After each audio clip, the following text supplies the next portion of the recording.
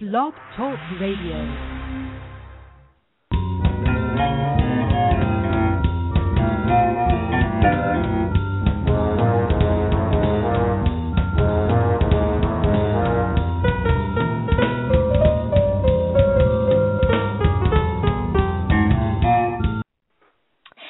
And that was the theme song that was written for me by the lovely person at gateworld.net who listened to my interview with Joe Malazzi a couple weeks ago and took it upon himself to write a very slightly bizarre theme song for my show, and very, very welcome too. It's sort of, I suppose it's got a little bit of an espionage ring to it, which is in keeping with our show for tonight. We already have a caller on the line. Wow, that's pretty cool. Anyway, welcome to Let's Talk TV Live. I am your host, Barbara Barnett. I'm co-executive editor of Blog Critics Magazine, where I also serve as senior TV and film editor. I'm also editor-in-chief and publisher of the very new Let's Talk TV blog. And I want to acknowledge that we are up to just about 25,000 listens in our first 3 months on the air, which is very, very exciting. And I have to tell you, too, the last week's show, which featured my recorded interview with Adam Horowitz and Eddie Kitsis, the executive producers and showrunners of Once Upon a Time, and also executive producers on the hit series Lost, which is on no more, has gotten more than 4,000 listens this week so far. So very, very exciting. In the next few weeks, next Monday night, I will be having on Jane Espenson, the sci-fi TV goddess of writing and producing. Jane Espenson, who is famous for Buffy the Vampire Slayer, Game of Thrones, Torchwood. The list goes on at Battlestar Galactica. The list goes on. And she writes for Once Upon a Time. Her next episode airs next Sunday night, and she will be on our show for the full hour next week. And don't forget to read my article, which speculates about that episode, on my blog at letstalktv.barbarabarnett.com. Tomorrow night, we will be starting our House MD rewatch, starting with the pilot episode, and my guest will be Bobbin Bergstrom, who was medical advisor to the series and also was in the cast from not the pilot episode, but getting pretty close. She was from season 1. She was medical advisor, and she played a nurse. Speaking of that, if you haven't already gotten it, please pick up a copy of Chasing Zebras, the unofficial guide to House, which is my book and my take on the first 6 seasons of House MD. It is available in English. It is available in Spanish. It just came out in French, and it is available in pretty much any ebook form that you might want, anywhere you want, everywhere from Barnes & Noble to Powell's to Amazon, you name it, Borders, whatever. Oh, Borders doesn't exist anymore, sorry. So you get that, and also download a copy of my app, the Let's Talk TV app, which you can get from iTunes or you can get from play.google.com. And speaking of the Let's Talk TV app, I want to put in a pitch for the sponsor of this show, which is called Wireless One Marketing. Did you know that your business can now have its own mobile app at a very reasonable cost? Your customers, your listeners, your friends, your congregants, whoever you are, they can take you with them wherever they go. If your business isn't mobile friendly, then you are missing out on big opportunities, and Wireless One Marketing Group, located here in the Chicago area, is here to help.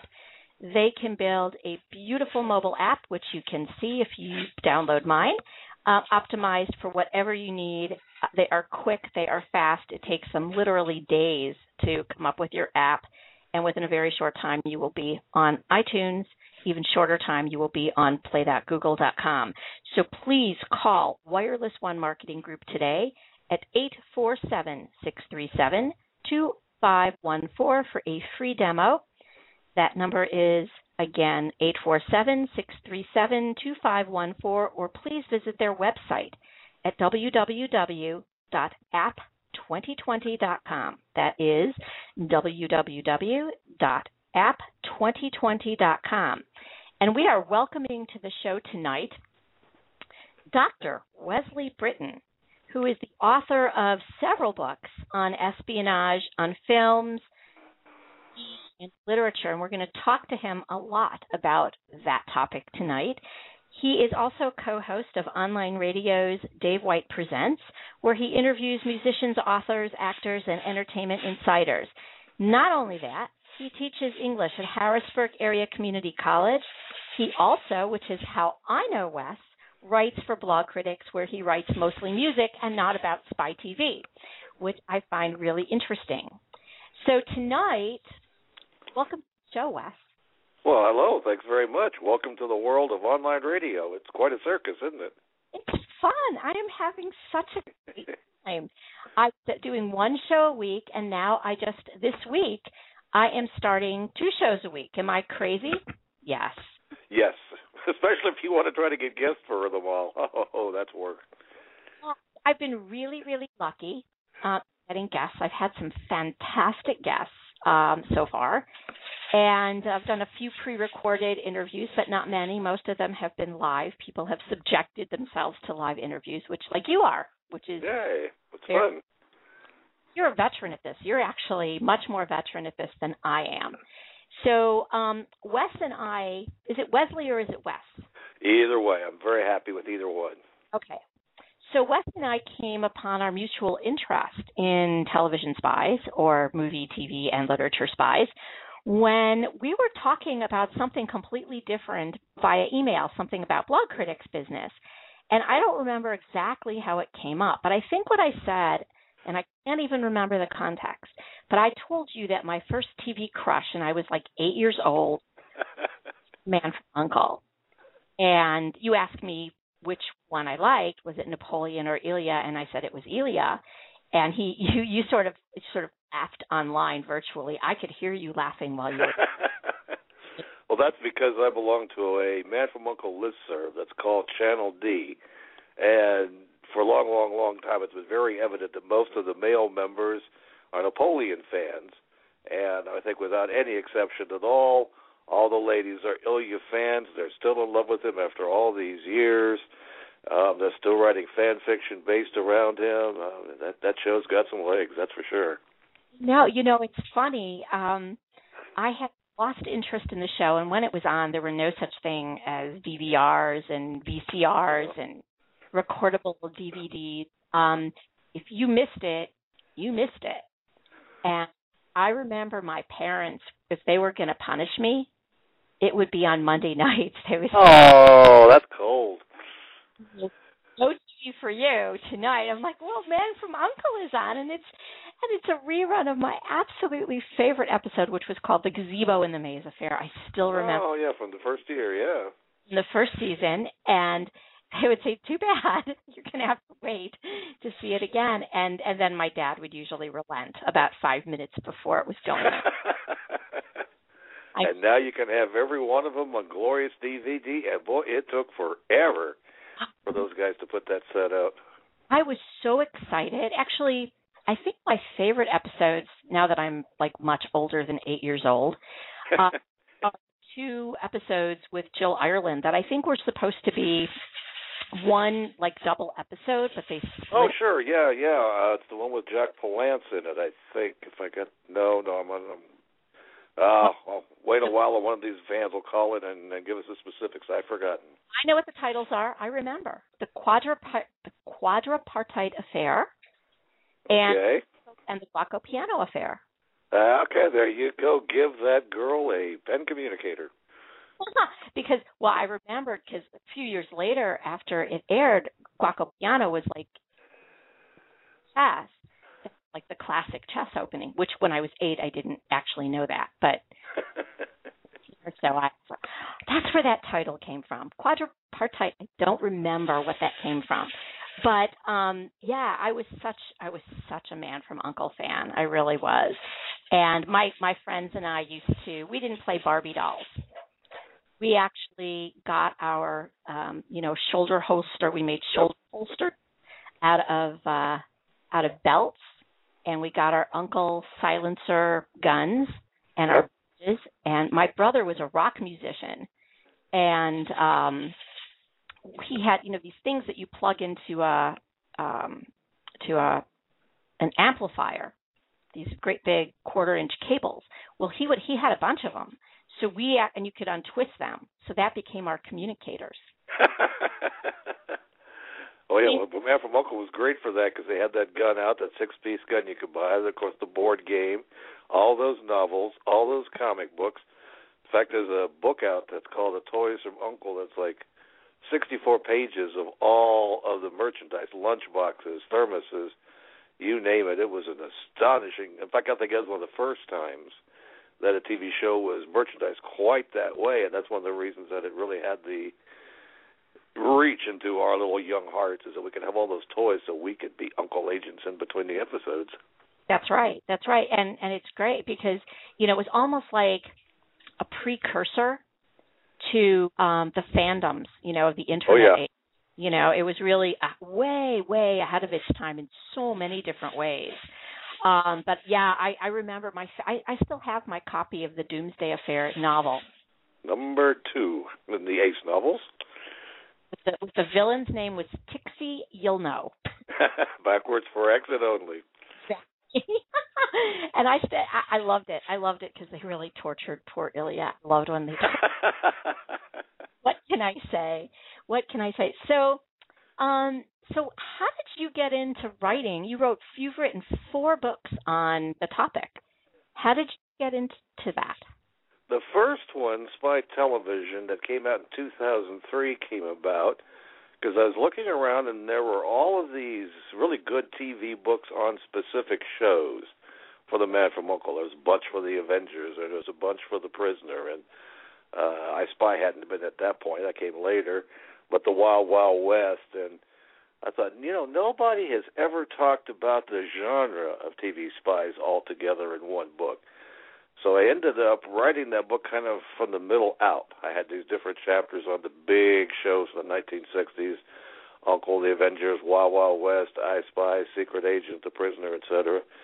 And then it kind of developed where I went back in time and looked at all the shows that started in 1951 and what TV spies were like before the Bond boom. And then I went through the 70s and 80s and looked at all the spy shows and the different genres and trends that happened up until, at that point, 2003. And then I developed the other 2 books that got more into books and into movies and things like that. Then I came back to TV Spies because I wanted to correct some errors and I wanted to have kind of a nice reference book for people. And that was an explosion. That came out. That, by the way, folks, is the Encyclopedia of TV Spies, available at bookstores everywhere, online anyway, from Bear Manor Media. It's a really nice book. It's it's almost as thick as mine. 495, almost 500 pages. Okay, it's longer than mine. My book on House is 423 pages. You only have one TV show. On one TV show, only 6 seasons worth of it too. So may be coming. But that's great. So this is really this Encyclopedia of TV. I have to tell you, I really enjoyed leafing through it. I did not read it cover to cover. I actually plan on doing that because I'm just so fascinated with it. I was going through the book, and if you hear scratching in the back, that's my rabbit being really strange. Why she's being strange. Hopefully you can't hear her scratching in her cage. Anyway, but it's interesting that your other book kind of looks at the different decades, because I wanted to ask you, well, first let me ask you this. You said something in the introduction to the encyclopedia that defines what it is that makes a TV spy, because you have a very specific definition, and I want you to tell us about that. Well, I think that what we call TV spies has meant different things at different times, and it's been so cross-blended with other genres. For example, the 60s we kind of really think of as the glory days, but that was one of those were spy-fi, because there was a James Bond emphasis on the Man From U.N.C.L.E. and the Avengers, and shows like that were as much science fiction in many cases as they were espionage stories, and that kind of carried on through the decade. $6 Million Man. You think of fantasy and science fiction, but that was a secret agent show, and show was Wonder Woman, all the way up through Alias, which was very much a fantasy-oriented show, and lots of others in between that are people have probably kind of forgotten. Invisible Man, there was 3 of those, and the classic Secret Adventures of Jules Verne that nobody remembers anymore, but that was the first digitally produced television show. Then there were others that were more realistically based. When you think of the 60s, you're going to think of Secret Agent and I Spy that were more grounded and that didn't have all the fancy gadgets and all of that kind of stuff. That kind of was a carryover from the 50s, right, which were in the main more, well, in the 50s it was all anti-Reds and anti-communist, and talk about the 50s just for a long period of time.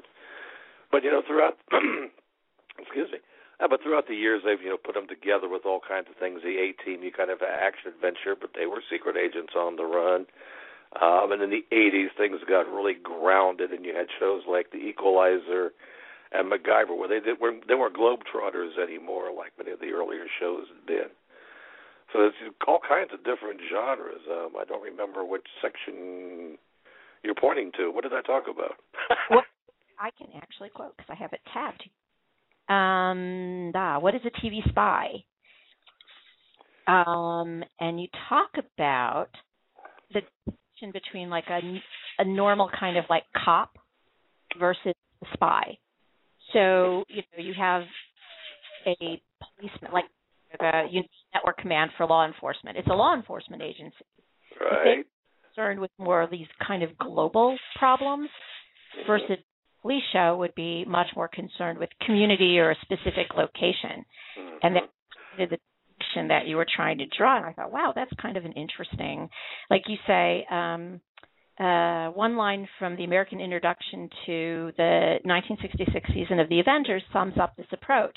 John Steed and Emma Peel took on diabolical masterminds committing crimes against the people and the state. So, to like Sherlock Holmes, helping Scotland Yard with the murder of the week. That's absolutely true. Well, the Avengers, they were kind of pretty much stuck in England that never was, because the kind of England that they were always in was obviously very fanciful, and they were really eccentric characters and eccentric and quaint towns and things like that. But yeah, the scope and the scale of what spies, or really investigating officers, because they weren't really spies, because they were genuine spies. Somebody who's undercover for years and years and is focused on one mission. They're not going to be knocking around from week to week, whereas an international kind of cop, like a John Drake or Kelly Robinson and Alexander Scott, they're going to be globe-trotting, popping up here and yon, and checking out, some cases it's official crime in terms of like China, Russia, governments. But most of the time it's against terrorists, or it's against criminals who want to take over the world, or they're part of the world, or something like that. Mm-hmm. So and you were talking about how things changed decade to decade, and I think in tone as well as in who the bad guys are. In the 50s you were talking about the Red Scare, and in the 80s during the time, during the Reagan administration, you had stuff like, which was my guilty pleasure, I admit, Scarecrow and Mrs King, where the bad guys were the Soviets. Partly the Soviets, but by the 80s, one major change that had happened, especially after Watergate and all the different controversies with their own government, the odds are pretty good that the adversaries you were dealing with are within your own government.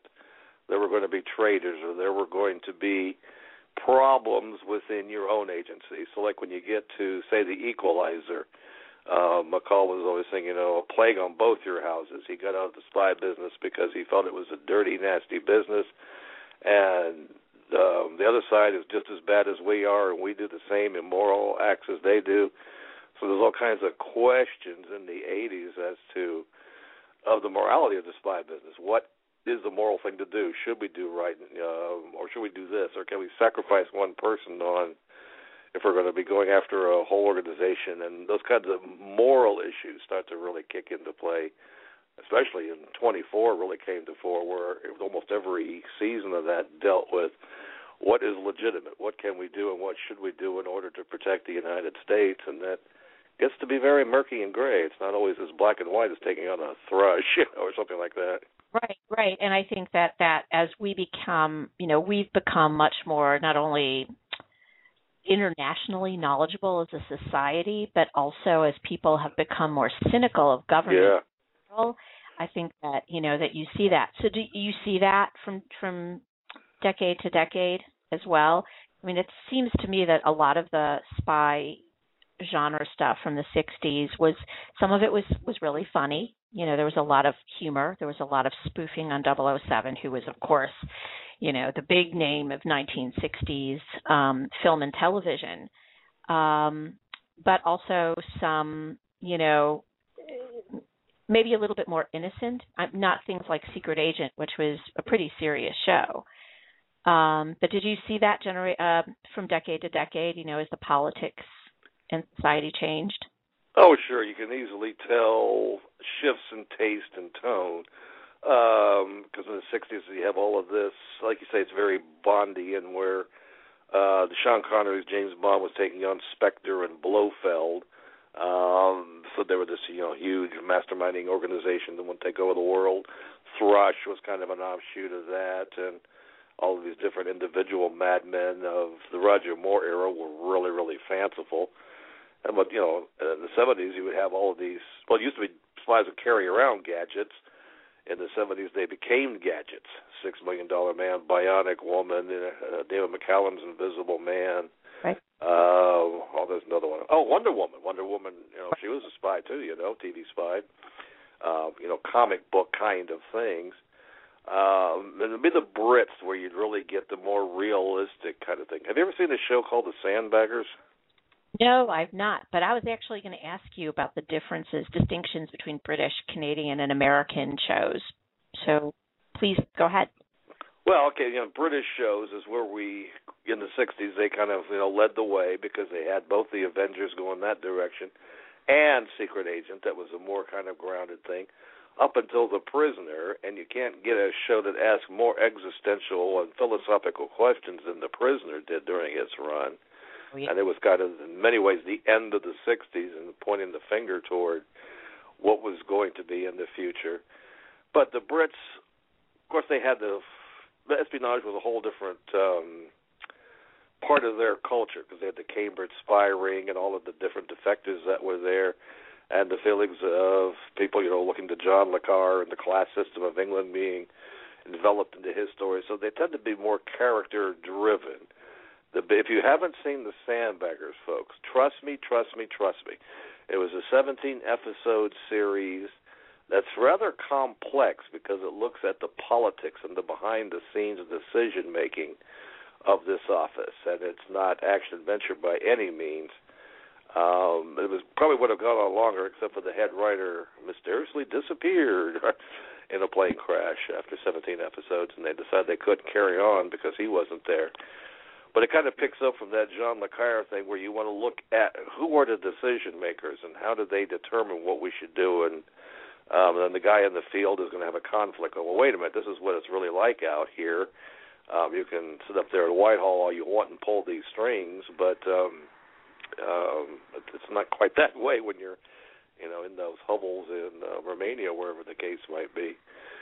But you see that more and more and more in the 80s and even in the 90s when you have, the 90s, I'm trying to think of the big ones in the 90s, and they're not leaping to my mind at the moment. Most on the Sci-Fi Channel was the ones I can remember mostly. Wasn't until 2001. Well, you had kind of a three-way in 2001. You had the Agency, which was real gritty, where, okay, let's look inside what the CIA is actually doing. And that one didn't last too long. You had 24, which was a souped-up, hyped-up,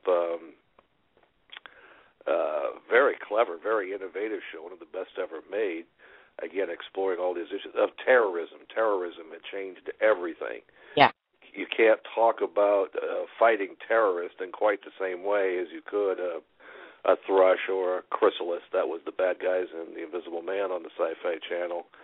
And there's all these more mini-series emphasis. Okay, we've got a specific threat. Like an HBO series, Sleeper Cell leaps to mind as a really good example of one, and probably Homeland, although I've never seen that because I don't have premium channels anymore. But I'm sorry, go ahead.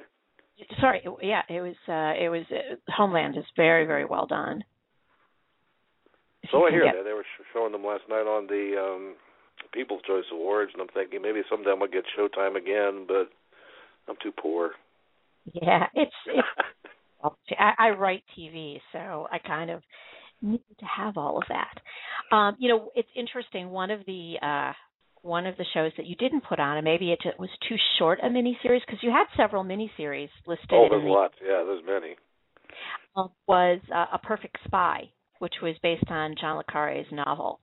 I don't think that was a miniseries. I think that was a TV movie. Maybe they did.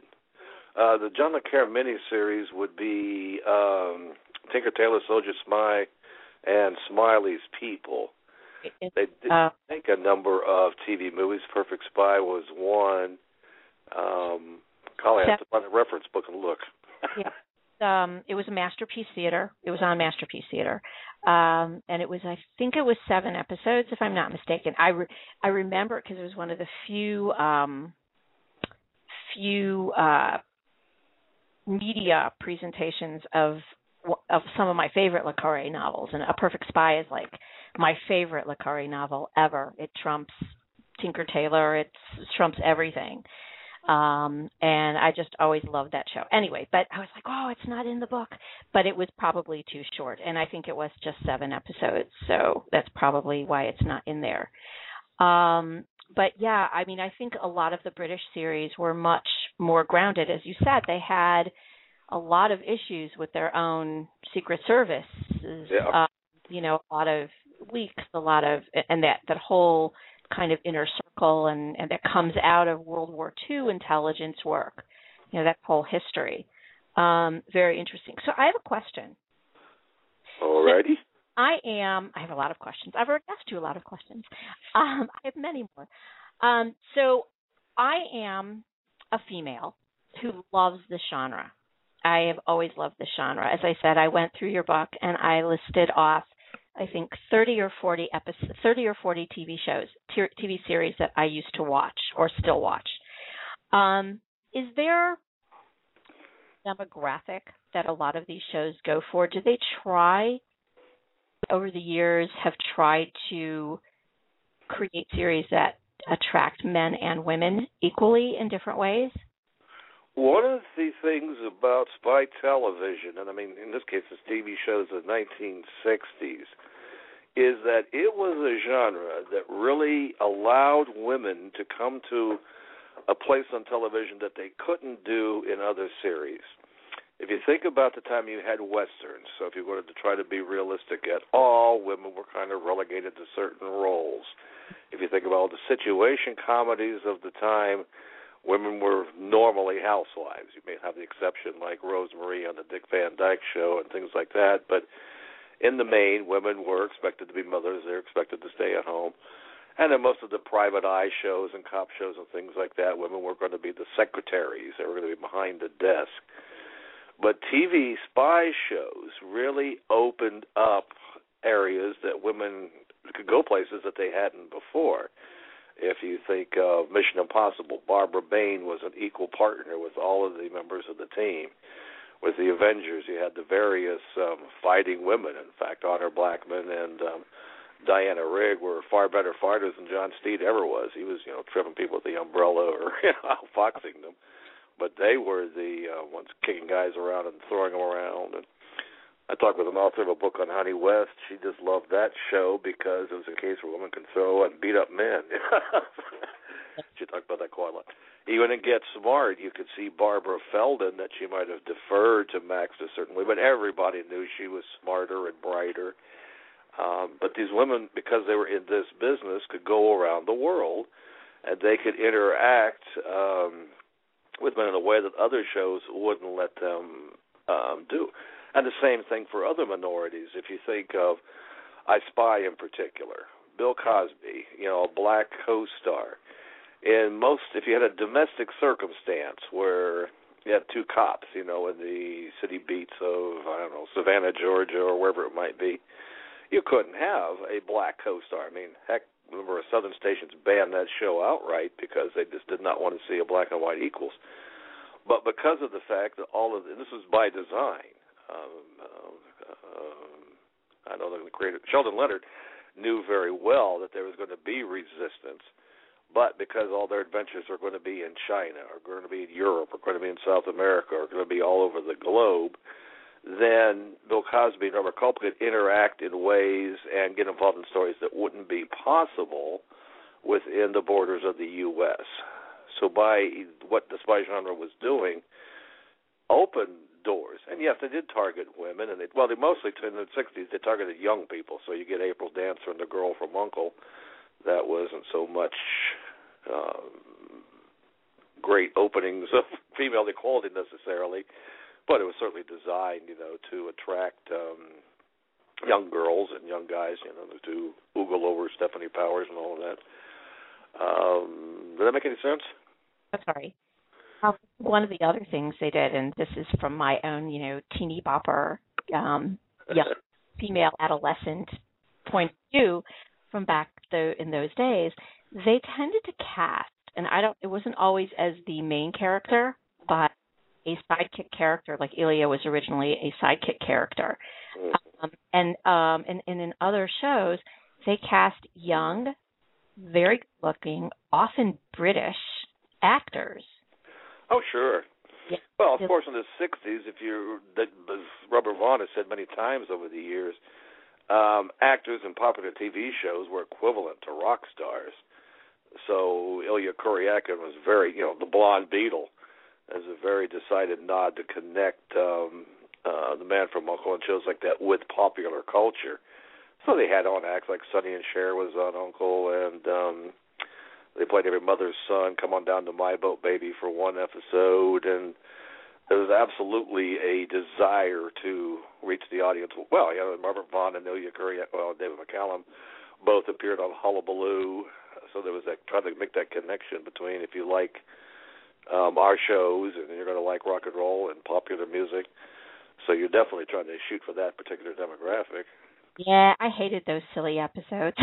I'll be jinxed. Even then, I like those, tormented and tortured characters. And, the Man from U.N.C.L.E., I mean, Illya was that often. But they, on shows like, for example, Operation Jericho, which you have in there, in your book, which was a World War II-ish kind of spy thing. And they had on John Layton, who was in The Great Escape with David McCallum, which is one of my favorite movies. Talk about espionage and stuff like that. But they would cast people like that. And I think it was just definitely to get us young women into these kind of boys' own sort of shows as well. But so a lot of these shows, especially the shows in the 60s and the 70s, had great music, really open, really memorable stuff.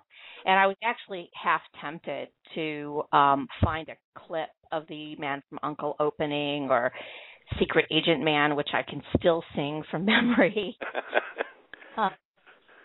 Hit, actually. But I was concerned about getting into trouble with ASCAP, and so I didn't do that, realizing that this is a very public forum. So of all of the music, how do you think the music? How important was music to those shows? During the 60s, I get back to that rock and roll connection, and again back to James Bond. There was, we'll start with the James Bond movies. They made a decided and serious attempt to really connect with the popular music scene. They wanted that popular title song. You can think of Nancy Sinatra and You Only Live Twice. They specifically wanted an American singer, and they specifically wanted a singer known for the white go-go boots and had pop hits. These boots are made for walking and all that kind of stuff. They wanted that kind of connection. I once talked to Earl Hagen, the guy that wrote the theme for I Spy, and asked him if he thought there was anything that was like a spy genre, and he didn't think so. But a lot of other folks do, that they think it was kind of an extension of the private eye music. If you think of Peter Gunn in particular, and the music of Henry Mancini, that kind of crime jazz thing that started in the 50s, kind of evolved. Because on James Bond, for example, a big part of it was Vic Flick playing the electric guitar. Because John Barry 7 was a rock and roll ventures band, and he just kind of added the brass and the horns and things like that to create the Bond sound. So there was in the 60s, there was a real specific let's be cool, and they had a lot of, I thought, really great, you can find all kinds of collectible albums and CD collections of just spy music, and virtually everything that was in the 60s is there. The Prisoner is a very great song.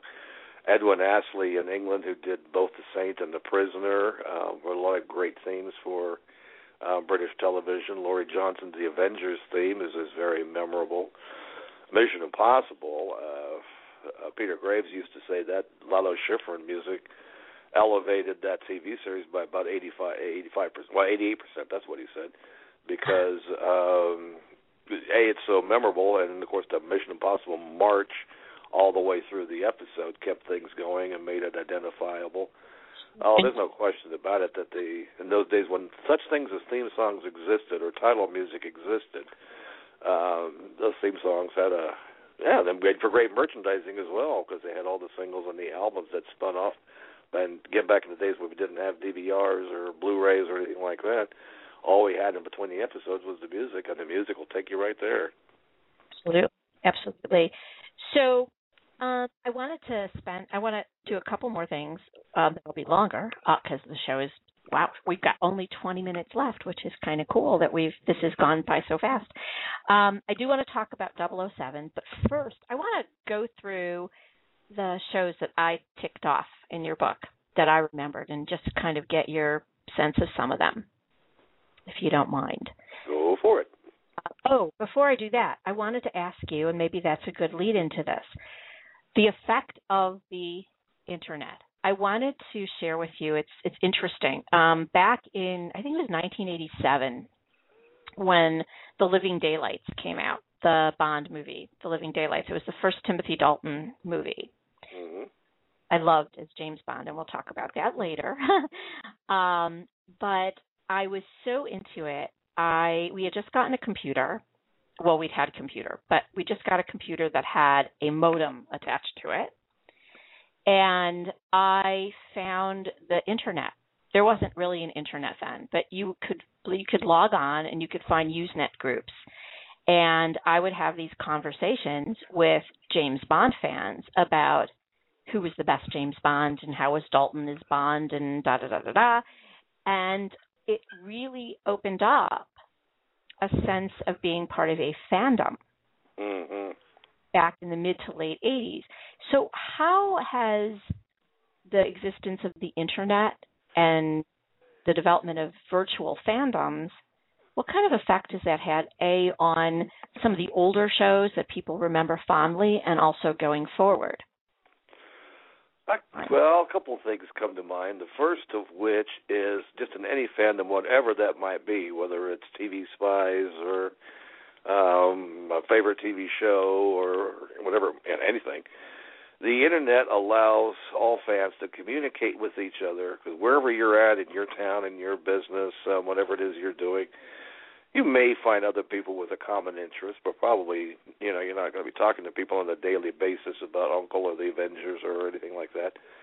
Whereas online, you can get on listservs and fan groups and discussion boards and everything else and talk about your favorite shows to your heart's content and all the ephemera that came with them and all the different merchandising. So it gives you that world of communication with people who share common interests. And, of course, that's with any old subject you can care to think of. I think, too, that for a lot of fan fiction writers, it gives them an avenue they didn't have. Before the Internet, there would be people that put out, fanzines that you'd have to order and find out about one way or another.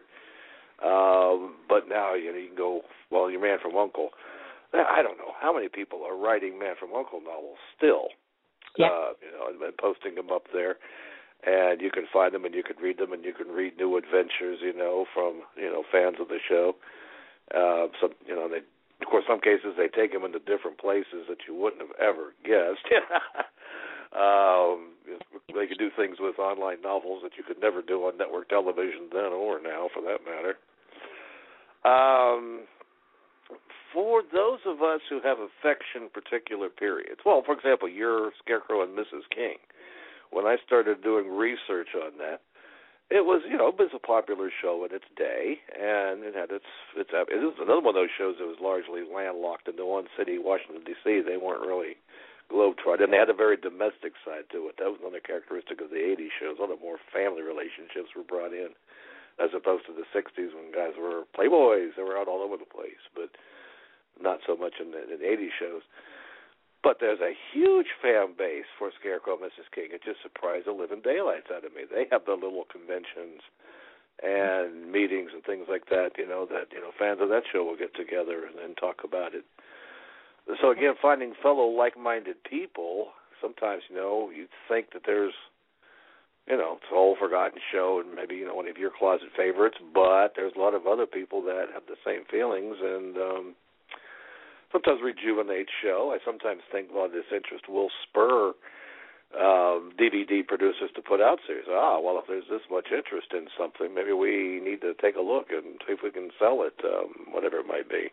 Sure, I remember in the Scarecrow and Mrs. King fandom, and I wasn't a big participant in it because by the time I found it, I really was into something else. I was kind of into the X-Files. Yeah. And I wrote fan fiction for the X-Files. A lot of it. But I know that fandom put a lot of pressure to get DVDs released of the series, and that just happened a couple years ago, where the DVDs were finally released. It's kind of fun going back and watching those episodes again and just realizing how hokey some of them were.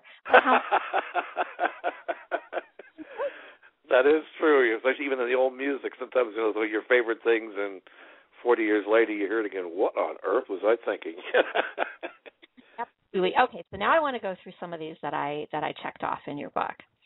And this is kind of sort of alphabetical. So, Man From U.N.C.L.E, which was my first love in the whole world, which I already said. Not so much The Girl From U.N.C.L.E, which was... Yeah, you're not alone with that assessment by any means.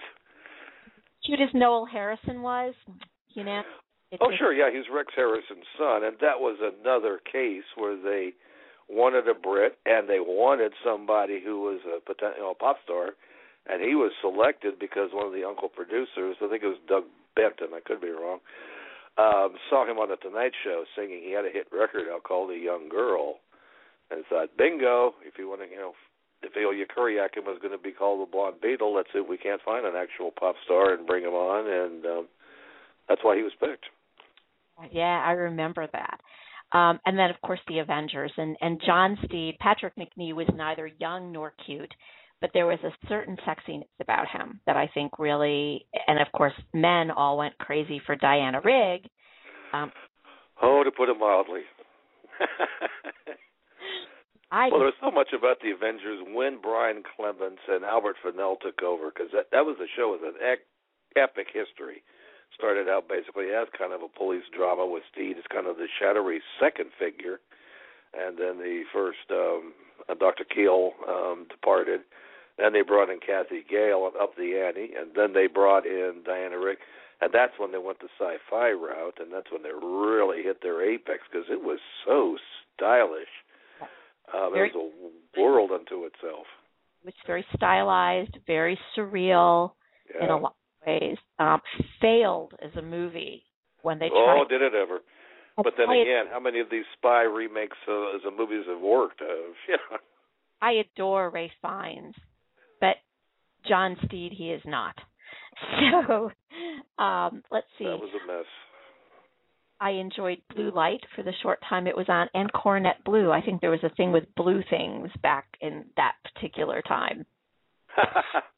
It's interesting. For a long time, nobody knew that Coronet Blue was a spy show. Because if you watch the episodes, there's really no clue about that other than he's being chased by these gray men. It was years later when the creator talked about the backstory of it and how this guy was a spy who was an amnesiac being chased by these assassins. But you never saw that on screen because they didn't get to carry the show on to explain it. Yeah, I sort of figured he was, or at least, I mean, I was so young at the time, it didn't, it's like, oh yeah, this is sort of like one of those shows. I also enjoyed the Delphi Bureau, which was a more hearted thing. And of course, Get Smart, which was so brilliant and so funny and just had great writers. And just mildly. Yeah, to put it mildly. Just so, in a way, so subversive in its own right. It was a very cool show. I Spy was another one I just loved, and that was more serious spy fare. Very character-oriented. Yeah, very character-oriented. Loved the relationship between the two main characters, Robert Culp and Bill Cosby, were just brilliant in that show. And even watching it now, in retrospect, seeing it from time to time, it really holds up. It does. It has a very good shelf life, I think, yeah. Yeah. So does some of the Man from U.N.C.L.E. episodes have, some of the early ones do, not some of the sillier ones, but some of the earlier serious ones do. I mentioned Jericho, Operation Jericho, but then, now you listed Jericho, the 2006 Jericho, the post-nuclear one. Really? Well, there is two different ones. The one you're talking about was back in the 60s. That was also created by Norman Felton, the same guy who created the Man from U.N.C.L.E. I haven't seen DVDs of it in ages, so I don't remember it all that well. All I had was the research I found on it. And then of course the show Jericho that was on in the mid 2000s. That was the post-year show. That I also enjoyed. And I was kind of surprised to see in your book, but it does have an espionage dimension to it, certainly a conspiracy dimension to it.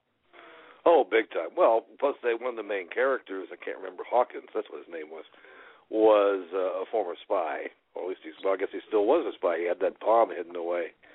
A lot of the story ends sort of got rushed together at the end there.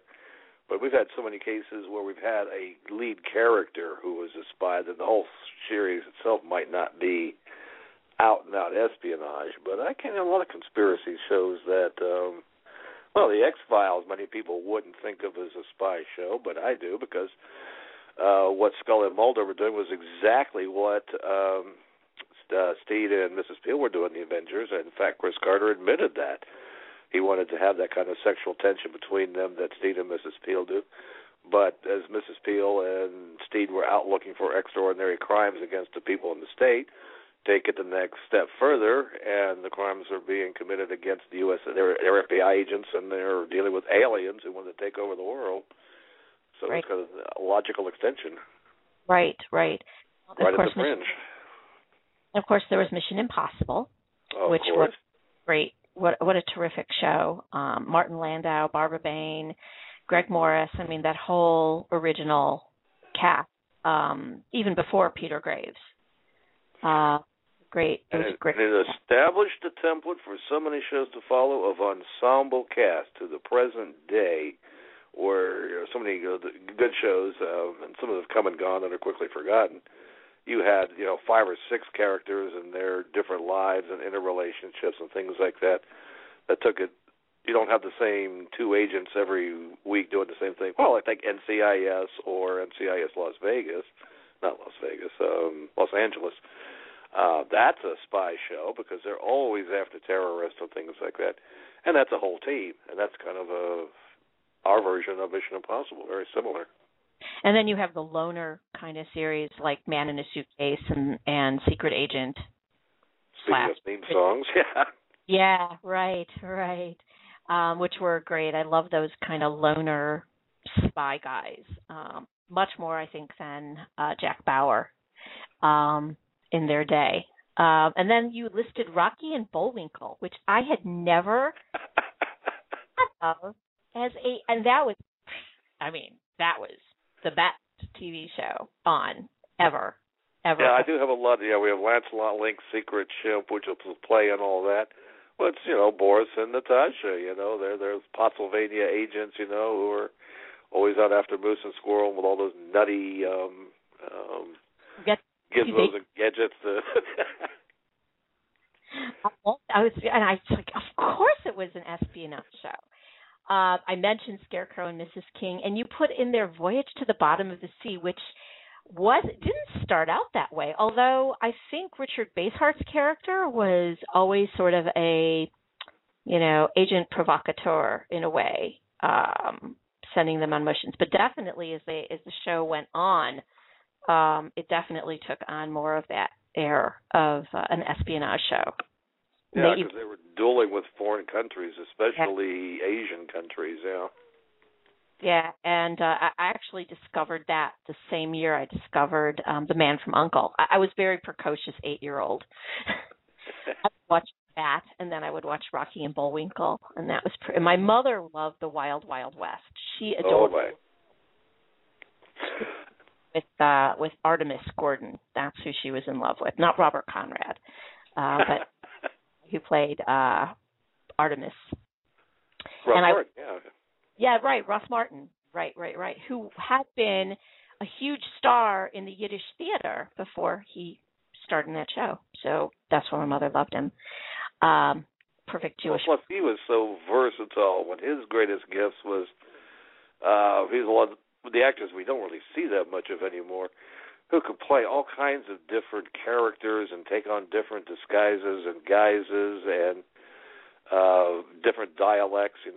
Every week he'd be posing as kind of an Indian prince or Native American. When I say Indian, I meant they're from the continent, India.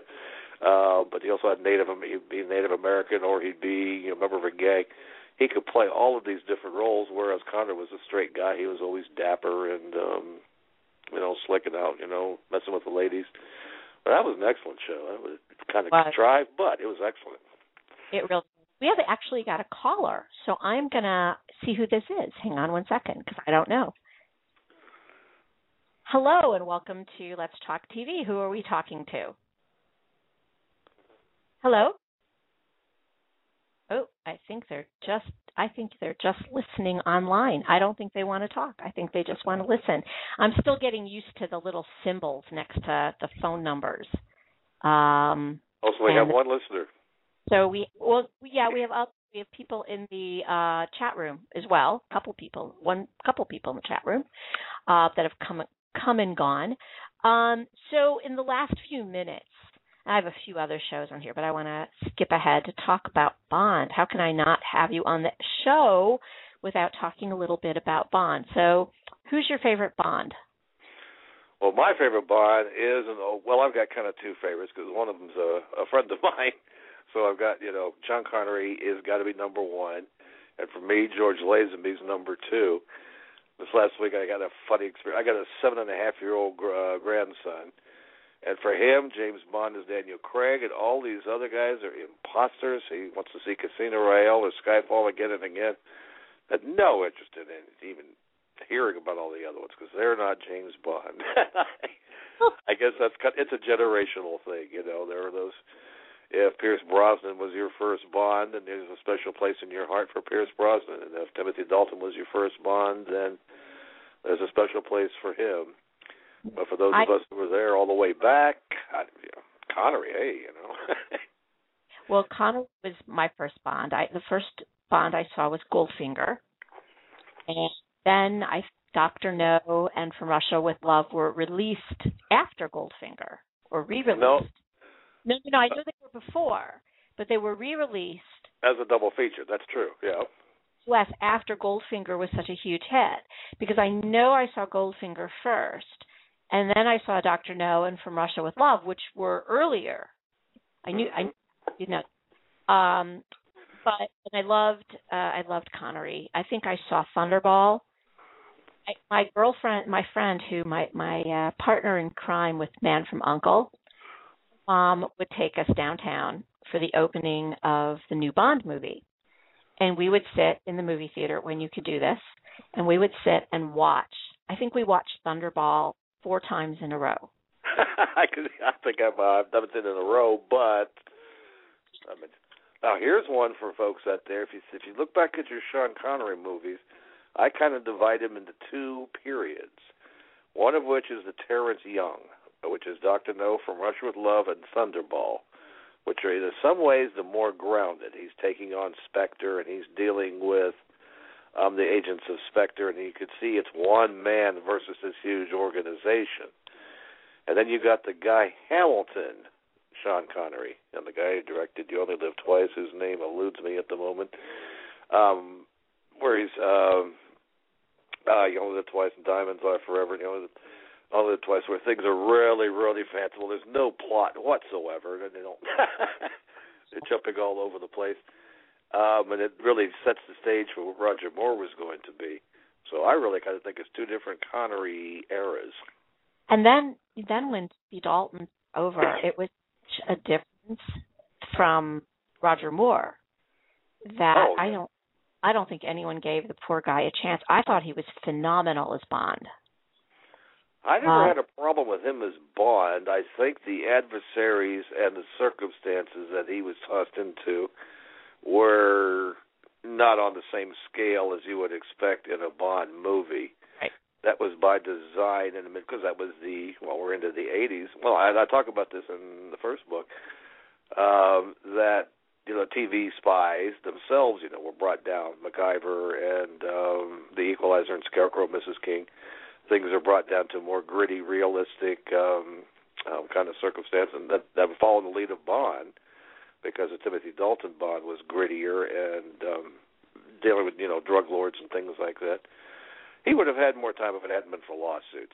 Nobody had really big problems with him as Bond. He was just taken off the screen because of the then war with Kevin McClory. Right. Well, I remember having really long conversations with people saying, he really, and I had read the Ian Fleming books when I was like 9 or 10 years old. I stole them all from my older brother. And that and Catch-22, I his library. He was like 8 years older than me. So I would steal all his Ian Fleming novels. And I really thought that Dalton was much more in the style of the novel James Bond, kind of war-weary killer. That too was by design. Timothy Dalton said early on, before the first movie came out, that he wanted to go back to the Ian Fleming books. I sat down and read the Ian Fleming books. He wanted to have that Ian Fleming James Bond up there on the screen, and I think it showed.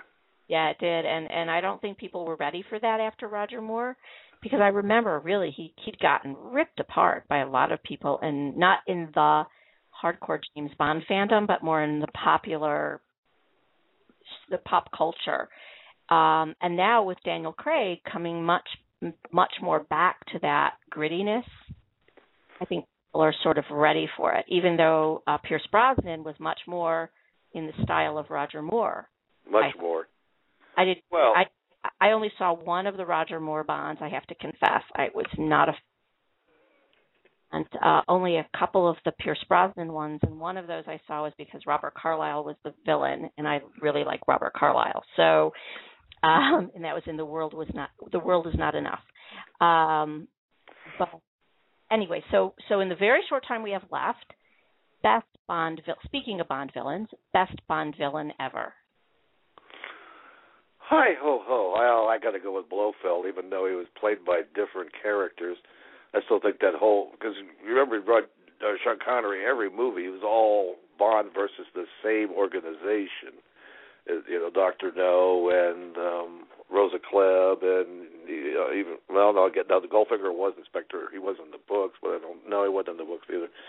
But just all the other ones, it's Bond versus this huge organization led by that guy hiding behind the screen, stroking his white cat. So he's got to be number one. I think Hugo Drax in Moonraker is better than people give him credit for. In the Pierce Brosnan age, I think Jonathan Pryce in Tomorrow Never Dies was just outstanding. he really was able to ham it up and take it to the heights of old. Really, he was a real return to the classic Bond villain, Goldfinger. And of course the very first one, Dr. No. There's Joseph Weissman, perfectly cast. Yes, yes. Well, Wes, this has been so much fun. We sailed by in an hour, didn't we? Yeah. We did. I see. There's a reason for these being an hour long.